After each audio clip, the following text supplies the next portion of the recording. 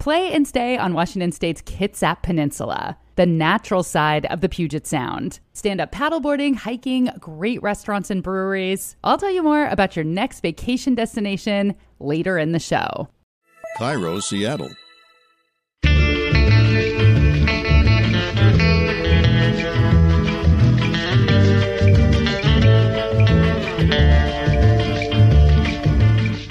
Bell, and this is Your Last Meal, a show about famous people and the stories behind the foods they love most. Today on the program, award-winning ukulele player Jake Shimabukuro.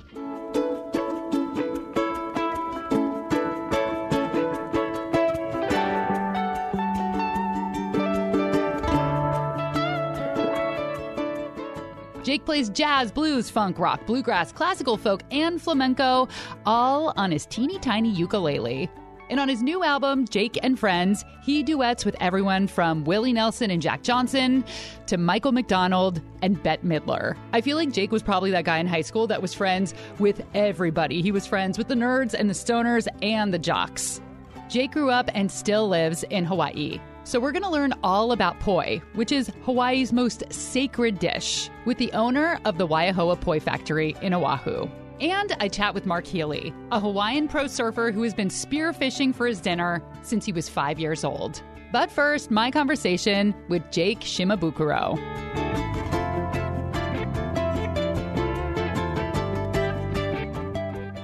I just want to talk about your early days. So talk about how... Oh, wait, that's not where I want to start. I remember where I want to start.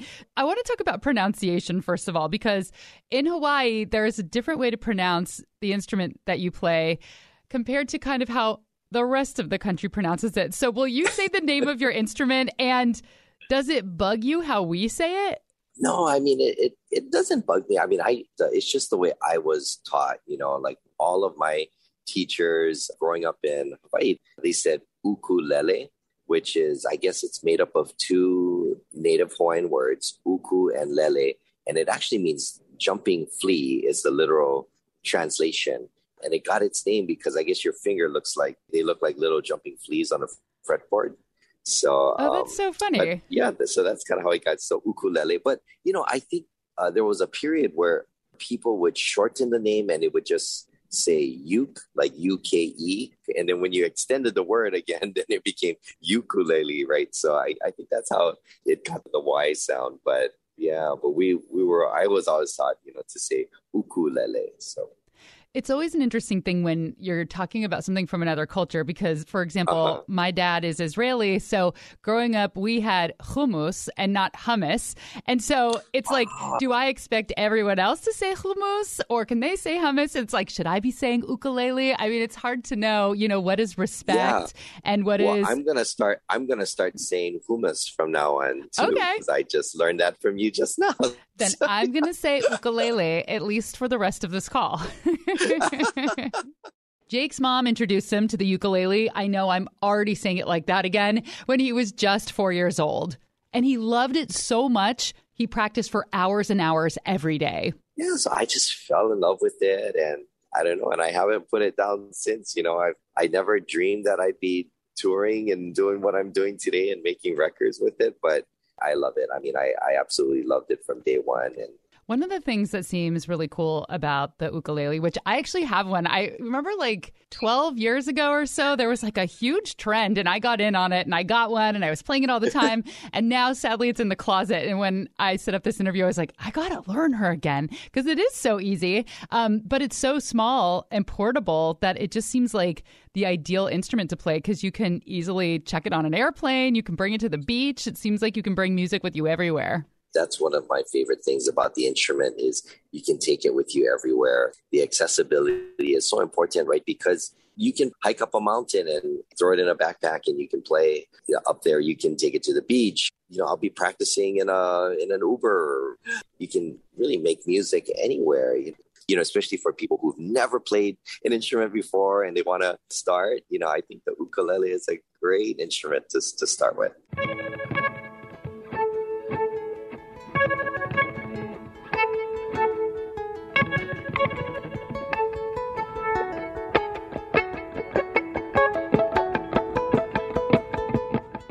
What would your last meal be? What would my last meal be? Oh, that's such a tough one.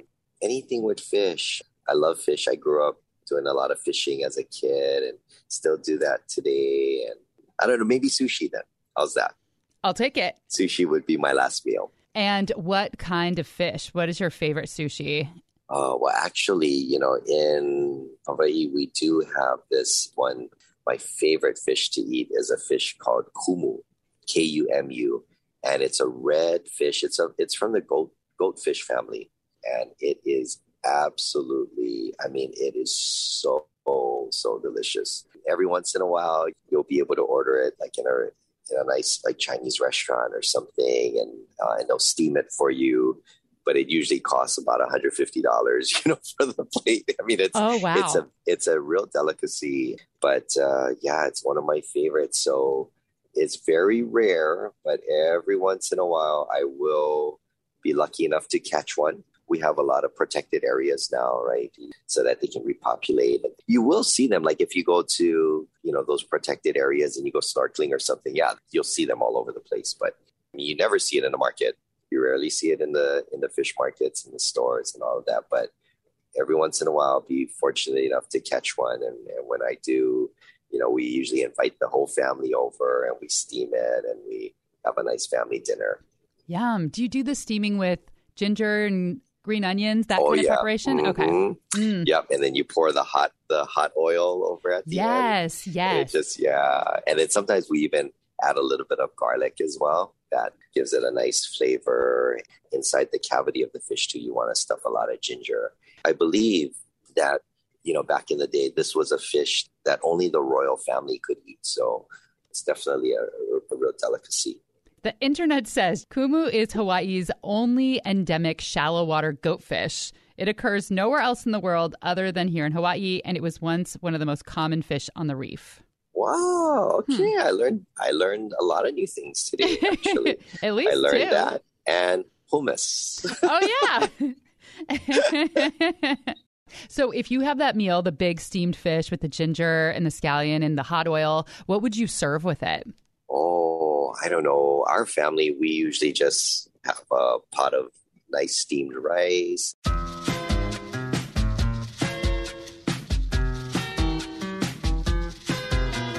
For his last meal, Jake wants sushi, or a whole Hawaiian kumu fish steamed with garlic, ginger, and scallions, and finished with sizzling hot oil. Like he mentioned earlier, kumu are hard to come by. NOAA classifies them as an overfished species. But there is some good news. Earlier this year, Hawaii Pacific University got a big grant for a project dedicated to re-upping the population of kumu. And when we were poking around online researching kumu, we came across a couple of sustainable Hawaiian spearfishers who hunt for all their own fish, including kumu.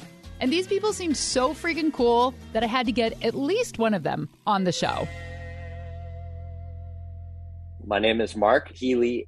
I'm a professional big wave surfer and a stuntman, I guess, would be the main things. Mark makes most of his living as a big wave surfer and a Hollywood stuntman. I just doubled Michael Fassbender. I doubled Scott Eastwood. I did a lot of stuff on Hawaii Five-0. I'm oftentimes the villain who shows up and dies first episode. But one of his longtime passions and the way that he stocks his family fridge is by spearfishing in his hometown of Oahu and in some of the most beautiful places in the world. Pretty much going out with my dad and his friends since I was probably like maybe 3 years old. Yeah, we were just pretty much broke. And my dad liked doing things in the ocean and outdoors. So, it's a win-win. You get good, healthy food that you don't have to pay for and you get to have a good time. That was my introduction into spearfishing, which is all free dive spearfishing. I guess you got to be specific about that. When you're free dive spearfishing, you're holding your breath, so you're not using scuba or anything like that. And how long can you stay underwater? How long can you hold your breath? The longest I've held my breath just messing around was 6'10". 6 minutes and 10 seconds? Yeah. Wow. 6'10" is a sprint. When you're spearfishing, it's a marathon. So you don't want to do too many super long dives because that just means you have to recover on the surface for longer until your next dive. You want to do like 30 dives within a minute, half and 2.5 minutes instead of just going for super big long ones. It seems like it's hard to hunt for fish because they're so zippy and fast, and you can only be down there so long because of your breathing. So how hard is it to spear fish? Is this something that takes a lot of practice? Yeah, it's very it's very difficult because you have to learn how to hold your breath and deal with the pressure and learn how to equalize your ears to be able to go down.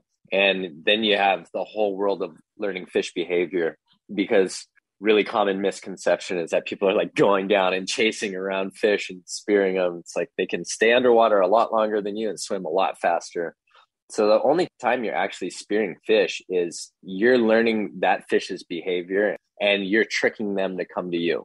That's the only way it works. Sometimes you surprise them, like kumu, you can surprise because they will go into holes and you're like, okay, I bet it's going to exit out of that hole. So I'm going to be waiting down there. But in general, you're getting the fish to come to you.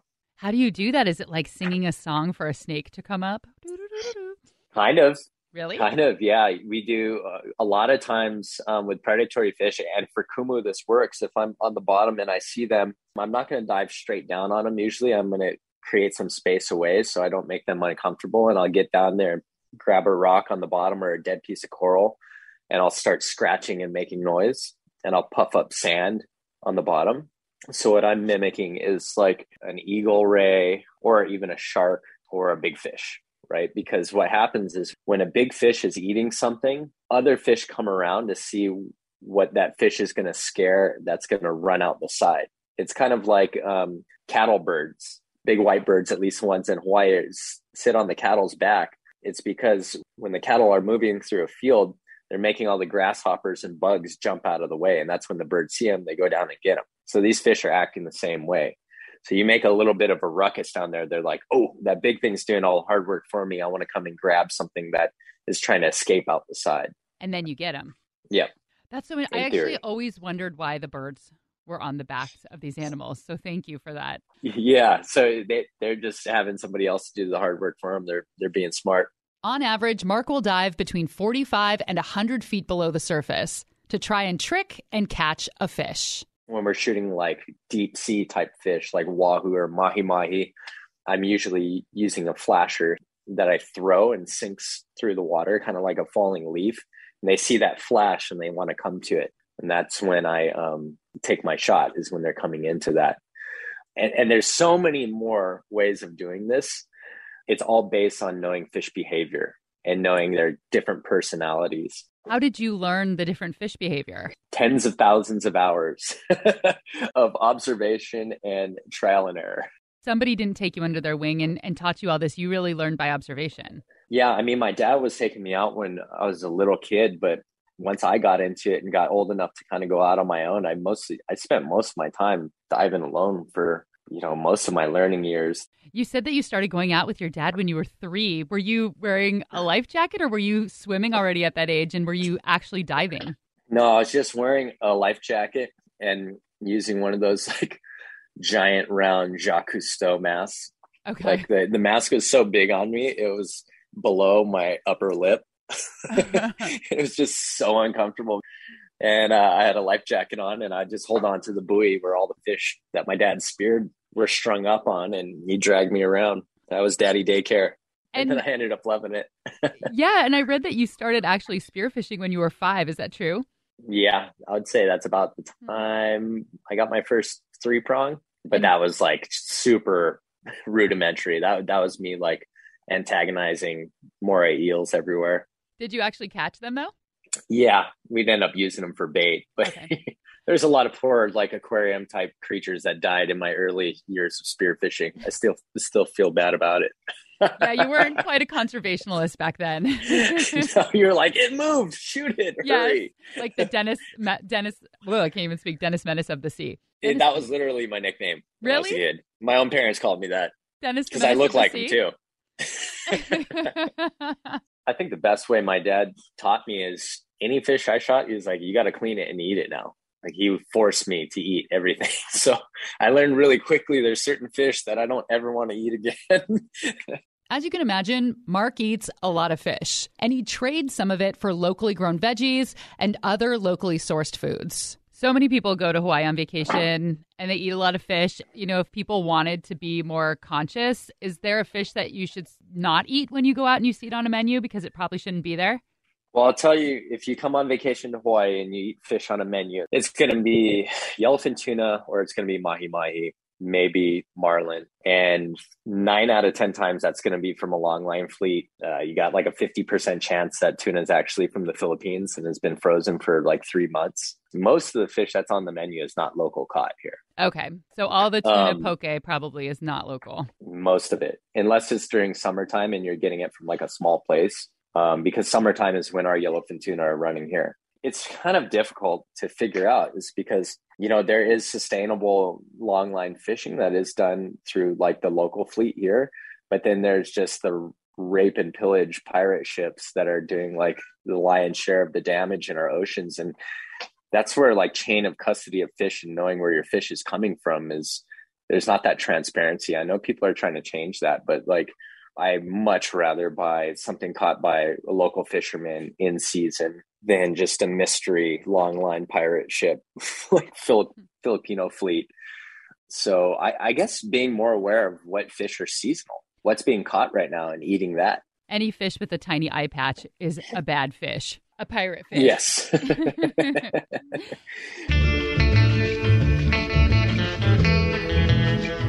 Time for a quick break. But when we come back, we'll dive into the history of Hawaii's most sacred food. And I gotta say, I am very pleased that we're doing a Hawaii episode. It was not intentional to do a Hawaii episode in the middle of winter, but I hope your ears are enjoying their Hawaiian vacation.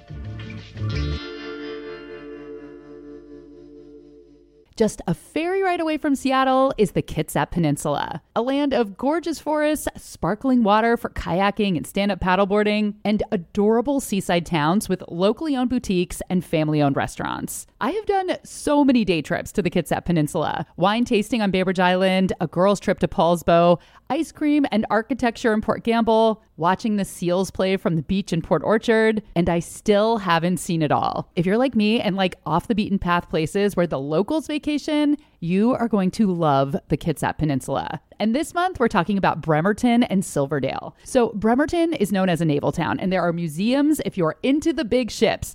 But the restaurant scene has been really growing over the past several years. Grab a bowl of clam chowder or homemade lumpia at Bremerton's veteran-owned Axe and Arrow. And visit a Landon Gardens to see meticulously trimmed bonsai and a tree that has been around since 300 BC. Plan your visit. Go to visitkitsap.com/yourlastmeal. You can also find a link in the show notes. Play and stay on the Kitsap Peninsula, the natural side of the Puget Sound. If you like listening to Your Last Meal, you might like watching my new TV show, The Nosh with Rachel Bell. We just wrapped up season 1, so there are 4 tasty episodes ready for you to binge at CascadePBS.org. In episode 1, I convince an East Coast skeptic that Seattle now has fantastic bagels. And in the season finale, we go truffle hunting, just about an hour outside of Seattle. Episodes are a quick bite, just 8.5 minutes long. So grab a snack and cozy up with The Nosh. Available anytime, anywhere at CascadePBS.org, or find a link in the show notes.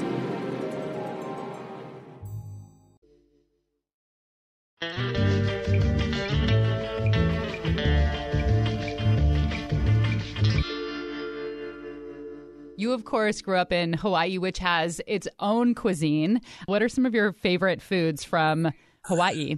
Oh, my goodness. Well, so there's this dessert called kulolo. It's spelled Kulolo. And it's a Hawaiian dessert. It's made out of taro. It's made of taro and I think like some coconut milk and some other things. But it's like one of my favorites. Kulolo is something I always crave, you know, when I'm traveling and away from home for a long time. Something else I really love is poi, of course, also made from taro. And you pretty much eat it with everything, you know, it's just kind of a staple. And the consistency is it's almost like a pudding. It's made from taro, so it's a starch and very, very good. Can you describe what it tastes like? Because I feel like poi is one of those things, kind of like Marmite or Vegemite, that people who are from the place love it, and then people who visit, it's an acquired taste. Yeah, I think so. You know, it depends on how fresh it is, because you know when it's really fresh, it's easy. It's like eating sweet potato, when it's really fresh. But then sometimes people like to let it ferment a little bit, so so there is a little bit of sourness to it. For me personally, I like it better when it's fresh, and it depends on what you're eating it with too. Like normally you eat it with something very salty, and it kind of helps to balance out whatever it is that you're eating.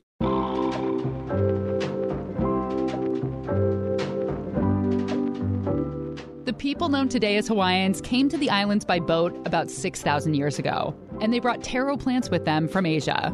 Most Hawaiian poi is made from taro, so both the root vegetable and the dish have huge cultural significance, even if people don't eat it every day like their ancestors did. But before we get to that, for those who don't know, what is poi? Poi is basically a starch plus water that is pounded up into kind of a paste. That's Liko Ho, owner of Waiahole Poi Factory on Oahu.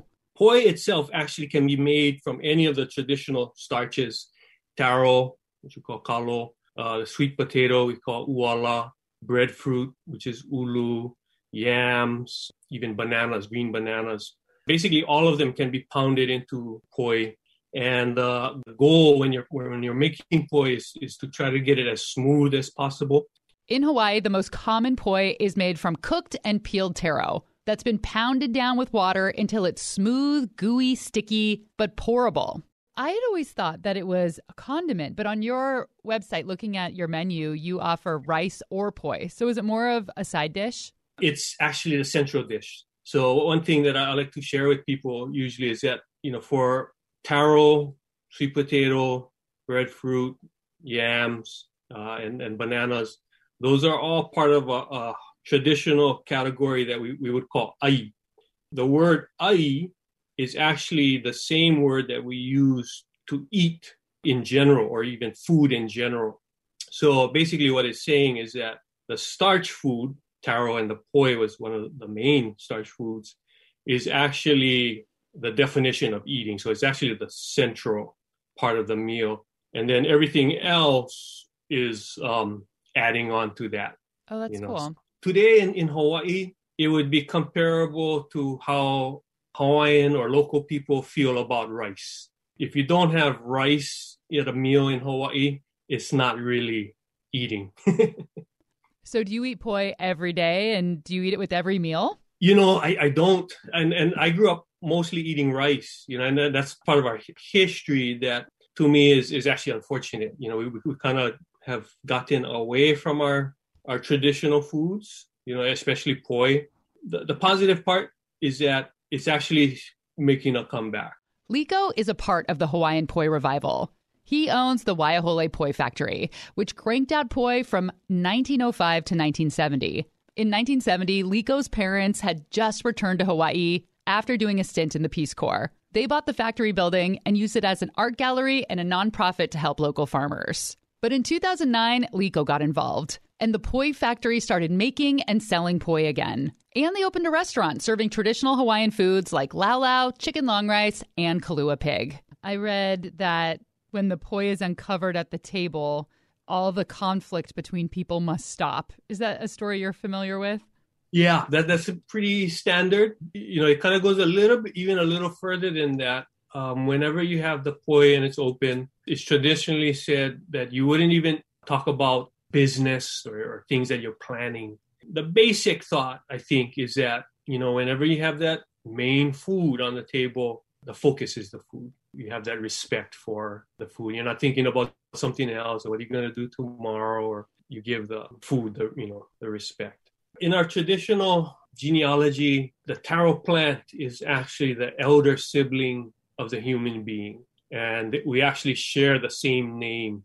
The first taro plant came from that first child and was named Haloa. The next child was the human being and actually took on the same name. So there's a really close connection between the taro and the Hawaiian people. At Waiahole Poi Factory, they proudly hand pound much of the poi they sell, only using taro from the Hawaiian Islands. They use a completely traditional method, just a stone and a long wooden board, and they pound out the taro with water until they get a texture like pudding. Your goal in pounding poi is to get it nice and smooth and to take out all of the what we call poo-poo. And poo-poo is like little lumps. Like Jake said earlier, fresh poi tastes like the taro itself. A little bit sweet and a little bit potato-y. The traditional way of eating it is to let it sour at least 1 or 2 days. And that's how I prefer to eat poi. Once it sours, it starts to get like a tanginess. It's pretty close to what happens with like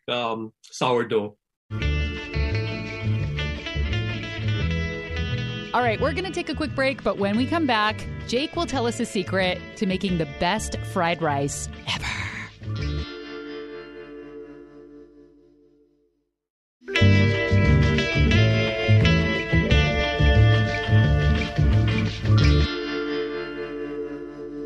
I watched the episode of Cooking Hawaiian Style where you were a guest and you made a few dishes with the host. Oh, you saw that?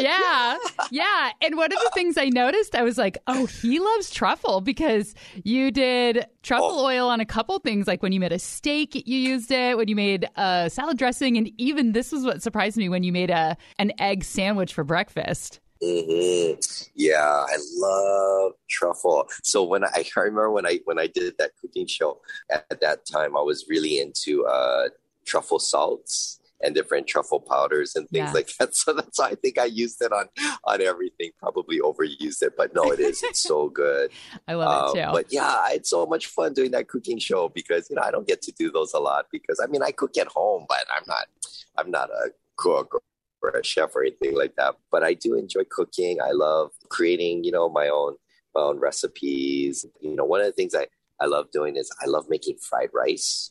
Yeah. And one of my secret ingredients for fried rice is, like the instant ramen packets. Yeah. That you get and you just boil water, right? But the packet in there that has the dashi or the flavoring, you just sprinkle some of that over your fried rice when you're cooking it. Oh, it's so good. Perfect amount of flavor. Yeah, because then you get like the good MSG and the good saltiness. Yeah, oh my God, that's a good idea. So wait, can you walk me through beginning to end? How do you make your fried rice? What do you put in it? And when do you put the powder? Do you sprinkle it on top or like mix it in? Oh, no, you mix it in. Yeah. Okay. And I don't know. For me, like whenever I make fried rice, it's just whatever leftovers you have in the fridge, right? Yeah. So even if you have like some, even if you have chicken or whatever proteins you have in the fridge, or sometimes, just cracking a couple of eggs and throwing it in there. I think that's really good. Once in a while, I like to add oyster sauce, if no one's allergic to shellfish or anything. Oyster sauce adds a nice flavor as well.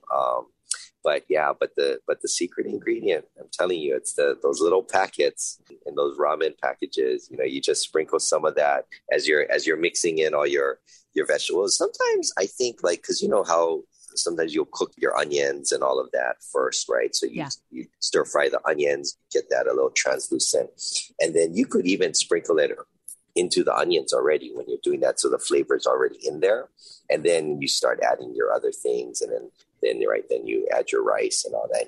Mix it all up and get it all going. But the secret is you need a big pan, right? A good frying pan to mix it all up. Otherwise, you're going to make a huge mess.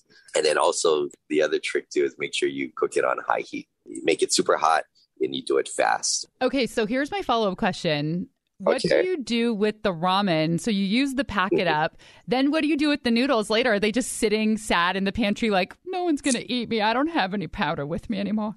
Unfortunately, yeah, they kind of do. But you know what we do is we always save our noodles because you just boil them, right? And then you have noodles and you can add whatever you want to them. Even throw it in our miso soup, in the morning for breakfast or something, or any kind of, even like leftover pho, if you still have some soup, and you can just always add noodles to that. So we always have use for the noodles. It doesn't have to be with those ramen packs, right? So set them free. So I don't. So definitely don't throw away the noodles, because you can always make use of them. Yeah, did you happen to notice a couple of months ago there was this ice cream shop in New York? They came out with a Kraft mac and cheese flavor ice cream. Did you see that? No, I didn't see that, but That sounds interesting. Yeah. And so I tried to order it because you could order it by mail, and it sold out in literally a second. Like, I had friends, we were all trying to get it. We're click, click, click, and it's gone. So we decided to make our own. And so I used up the cheese packets, but I didn't use the noodles. And so I feel like I'm in the situation that you're in with your ramen, where I was like, what do I do with these? And I had to remind myself, they're just noodles. It's macaroni. Like, you can make anything with them. And so they're sitting in the cupboard, though, still in a little Tupperware instead of their Kraft mac and cheese box, just waiting to do something great. They've been separated from their best friend, the cheese powder. One more question, a story that you actually told on Cooking Hawaiian Style that I thought was really funny. Can you tell the story of when Ziggy Marley asked you to play a song together, and then when you kind of found out what the song was about, you were like, oh, okay. Oh gosh. Okay. Well, let's see. So, gosh, I can't remember how many years ago this was. Maybe 6 or 7 years ago, when Ziggy Marley was working on his "Love Is My Religion" record. He had contacted me and wanted me to play on one of the tracks. So I was really excited. I was like, oh man, yeah, that'd be awesome. So he flew me out to LA, played the track for me. He didn't lay down his vocals yet. It was just the backing track. He said, oh yeah, if you can just play some rhythm over this part, I want you to play a solo. So I was like, okay, all right, sounds good. And then he came in and listened to it, and he was like, oh yeah, sounds great. So he gave me the thumbs up. So I was like, okay, cool. And he said, yeah, I'll send you the track when it's done. So I said, okay, great. And then like a month later, he sent me the track. And the song, it's about smoking marijuana, while you're sitting on a beach in Hawaii. So and also I should backpedal a little bit. So I work with a lot of kids and a lot of programs that promote being drug free. And, so I used to do a lot with the DARE program, and I've always been drug free my whole life. And I always talk about that, at shows. So when that song came out, yeah, you're like, oops. A lot of my, a lot of my friends were like, whoa, Jake. I was like, I didn't know what the song was about, but we actually collaborated on this new record that I just did, so, and I remember talking with him. I said, oh, what song do you want to do? And he said, oh, let's do a Beatles song. And then he wanted to do All You Need Is Love. And so that's what we ended up doing. And his version is just unbelievable. And that was Jake Shimabukuro's last meal. Do you want sushi or your kumu fish to be your last meal officially? Oh, yeah, we can call it the kumu episode. Okay, I like that. Yeah. I like that better because we've had a couple sushis, but you're the first kumu. Yeah. Make sure and pick up his new album, Jake and Friends. Thanks to Liko Ho, owner of Waiahole Poi Factory on Oahu. We're kind of on the opposite side from Honolulu and Waikiki. For our island, the area that we're in is pretty rural. There's a lot of challenge to keeping it that way. We're still trying our best to meet those challenges. You can find a link to the factory and restaurant in the show notes. And if you have a trip to Hawaii coming up and you're going to Oahu, go visit the factory and let me know how the poi is. Let me live vicariously through you. Thanks to Mark Healy. If you're interested in learning how to free dive spearfish, find a link to Mark in the show notes. And this is the last episode of the year. We started January 2021 with Ben and Jerry, which is one of my favorite episodes. It revolves around the fact that Ben can't smell and can hardly taste anything. Most food that I eat, it's mostly about the texture. The smooth, creamy ice cream with the big, crunchy chunks. Jerry would make the ice cream and he'd say, hey, how do you like it? I'd say, well, it's great, but I don't know what flavor it is. And we're going to end the year with Jake Shimabukuro.